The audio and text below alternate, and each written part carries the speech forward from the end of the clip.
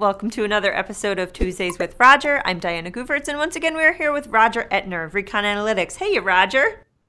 Good morning. How are you? I'm well. It's Tuesday, so that means it's a great day, and we have a lot to talk about, don't we? Oh, yes. It's an exciting week. It is. There has been a lot going on with earnings, so much so it's kind of hard to keep track. But I thought we would start with an overview of Verizon and AT&T. There was some interesting stuff that happened that came out of Verizon, especially. They came out with a pretty strong, more than 300,000 net adds.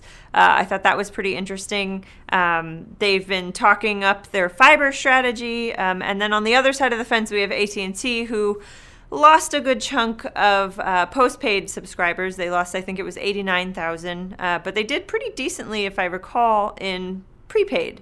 So I'm looking for your thoughts here. I mean, what did the numbers say to you? Well, let's start looking at Verizon. And Verizon was clearly struggling in earlier this year and lost subscribers. Top line came down and crisis mode broke out in Baskin Ridge. And they came out with an unlimited plan. Right. And look what happened. Churn went down to record lows, which I think was a major driver of the net adds because the churn came down so significantly. And they got the growth back on the subscriber numbers. Top line is still a little bit under pressure, but I figure that will give it a year or so. It will pan out. So it's moving in the right direction for Verizon. So we'll see what happens. AT&T wasn't too bad either from a top line perspective. I think the very important thing with AT&T was profitability went up significantly. And again, that was predominantly driven by the cost side. The part of the organization that's run or was run now by John Donovan. And we saw then in similar news late last week that John Donovan was named CEO AT&T Communications, which basically has all of the AT&T that we know today. And John Stankey is going to take over Time Warner when that comes through, with Lori Lee being in charge of international, and they all reporting to Randall Stevenson as the CEO and chairman of AT&T. So very, very interesting of how the two carriers, the two big carriers, are actually, I see them coming back. And especially under Donovan's leadership, I think we will see a lot more from AT&T. New leadership has that often entailed with it. So yes, for AT&T, prepaid was very strong. For Verizon, postpaid was very strong, comparatively speaking. Still nowhere near what T-Mobile has done, and we have to give credit to T-Mobile. But I think we will see much more of a fight for the remainder of the year. So very exciting. And then we have Sprint and Charter. And Charter, the gift that keeps on giving. So first we heard that maybe Verizon and Charter were going to try something, and then they were like, no. And now Sprint, put all the deal talks with T-Mobile on hold, and they were talking with Comcast and Charter. And now it seems like they made an offer for Charter, it got shot down, and now Masayoshi Son is looking to put an offer in from SoftBank itself. I mean, what does this mean for you? What does it mean for Sprint? How do you see this all playing out? Well, when I look at it, the first and the one that makes on paper the most sense is the T-Mobile Sprint one. It's just that the two of them are apparently so far away. Deutsche Telekom wants to have control of the company, and if you put them straight together, Deutsche Telekom will own like 40% of it, and a Sprint will own like 30% of it. It's roughly how it breaks out. The problem is, for Deutsche Telekom to get a majority, somebody would have to take a haircut. And there are small investors involved with it. If SoftBank would own all of Sprint, or Deutsche Telekom would own all of T-Mobile USA, they would have a lot more flexibility. Right now, they have a fiduciary duty not to disadvantage their small shareholders. That puts a lot of strain in it. Also, with a President Trump who is America first, who said like, I want to have a level playing field for American companies, and if it's a little bit tilted in the favor of American companies, he doesn't mind too much either. I find it hard how a Trump administration would help a German company buy a Japanese company and then lay off thousands of American retail jobs in order to better compete with two American companies that contribute the most to capital investment in this country. Really, that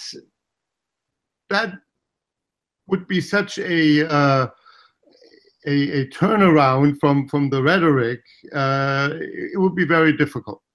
But I think what Sprint did there and SoftBank did there with the cable companies is basically to show to Deutsche Telekom, look, somebody else thinks I'm pretty too. And therefore you should want me more. Well, it didn't work out that way, did it? So Comcast said very quickly no. Charter said a little bit slower no. I think Malone from Liberty was much more in love with that idea of combining the two than Rutledge and everybody else, but they said no. In the end, you can solve things with money, but how much of a premium do you want to pay for this? Right. Are you going to double down on pairing a nationwide wireless company with a only partial coverage, second largest cable company, fixed company? That one is really tough. And how much of a premium do you want to pay for it? That's is he going to blow half of his future vision fund on this, or what's going to happen? I don't know. I mean, we'll have to keep an eye on it as it unfolds over the next week or coming days. But I mean, Sprint really isn't the only company looking after these cable and fiber companies, are they? I mean, Verizon on its earnings call really talked up its plans for fiber. They were reportedly looking at acquiring Wide Open West. I mean, what are your thoughts there? I mean, I thought Verizon was kind of ditching those plans, and now they seem to be back into them. Well, I think they are insourcing their cable backhaul, their fiber backhaul. That's what I look at this move. It's basically how can we take control over our backhaul. And if we remember, they sold their Fios assets in California, Texas, and Florida, but not before they replicated their fiber backhaul where they had the right-of-ways due to their Fios investment.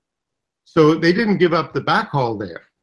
And so backhaul, and they view backhaul as a very critical component of it. That's why they bought XO. gratefully or thankfully, they also got some licenses in the millimeter wave band with it. But I look at it more like insourcing that rather than going into the retail fiber business. Right. That's a tough business, and Verizon knows that with its experience with Fios. So they looked very hard at Charter and didn't make sense, and so those things ended. But it's, for me, a very difficult.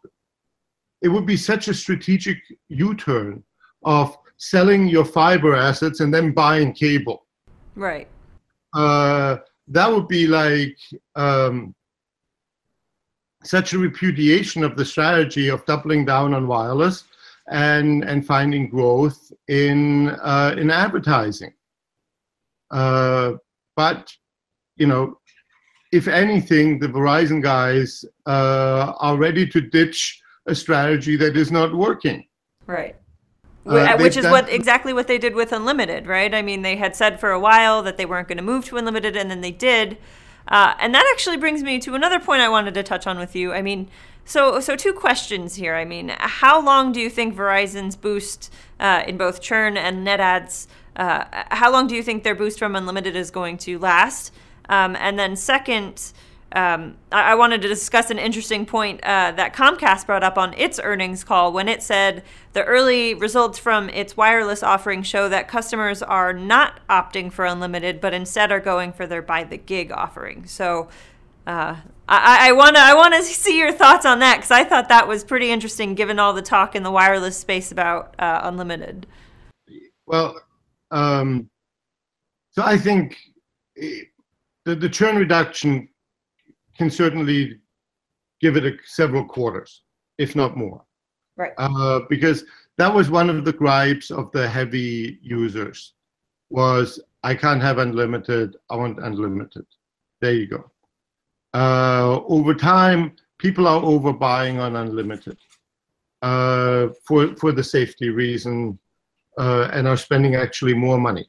So if your network can sustain it, unlimited is actually better for you from a carrier's perspective. You put an offer in place that is a high gig offer, and you put unlimited next to it with a premium, even though, let's say, the consumer could have wouldn't have used more than the high gig offer, they pay a premium for unlimited. Consumer psychology, nothing evil, nothing bad. It's just right. It's just what people do. When we look at Comcast, we see a segmentation in the market. If we also remember, they're basically giving away below 1 gig of data for free. The voice only one is like at a nominal price. Right. So of course, the glove box users, the low end, the low usage customers are going to flock to it. It's pure price optimization, because you see different segments in the population flocking to different offers. Here they just can go 1 gig, and then it's a very low price for every gig. And there are tons of people who, if you don't watch video, a gig or 2 is plenty. It's when you watch video, you need 5, 6, if not more, or unlimited data. I mean, do you think consumers are drawn to the idea that the by the gig offering might give them more control over their bill? I mean, they can use less in months that they want to pay less, or use more when they have to. Is that something that you see consumers being drawn to? Well, yes, but it's price. If you're a low usage customer, if you don't watch video on your handset, that offer is very, very good. Right. Not everybody wants to watch video all the time and do that, or tethers their computer for their phone. makes perfect sense what they're seeing. The low usage customers that are already Comcast customers are migrating to that offer. Makes sense for everybody involved. Not everybody watches video. Can't say it often enough. All right. Well, I guess we'll keep track of how that trend continues to play out as Comcast gets deeper and deeper into its wireless rollout. Roger, do you have any other thoughts on all the stuff that's been swirling around in the past week or so? Well, I think it's more exciting than ever. This industry that supposedly is becoming so stodgy and stable and everything. We are seeing plenty of moves here, and it's getting faster and faster. Very exciting how the competitive dynamic is playing out. And we're seeing that whole ecosphere colliding. Cable, wireless, content, it all comes together. I wouldn't want to be in any other industry. It's very exciting. Well, we definitely have a lot to keep our eye on, so we will do that and continue to check in with you for more insights as things unfold. Roger, thank you so much for taking the time today. We really appreciate it. Thank you. Thanks for having me. All right, everyone. We'll be back with another episode next week, so stay tuned.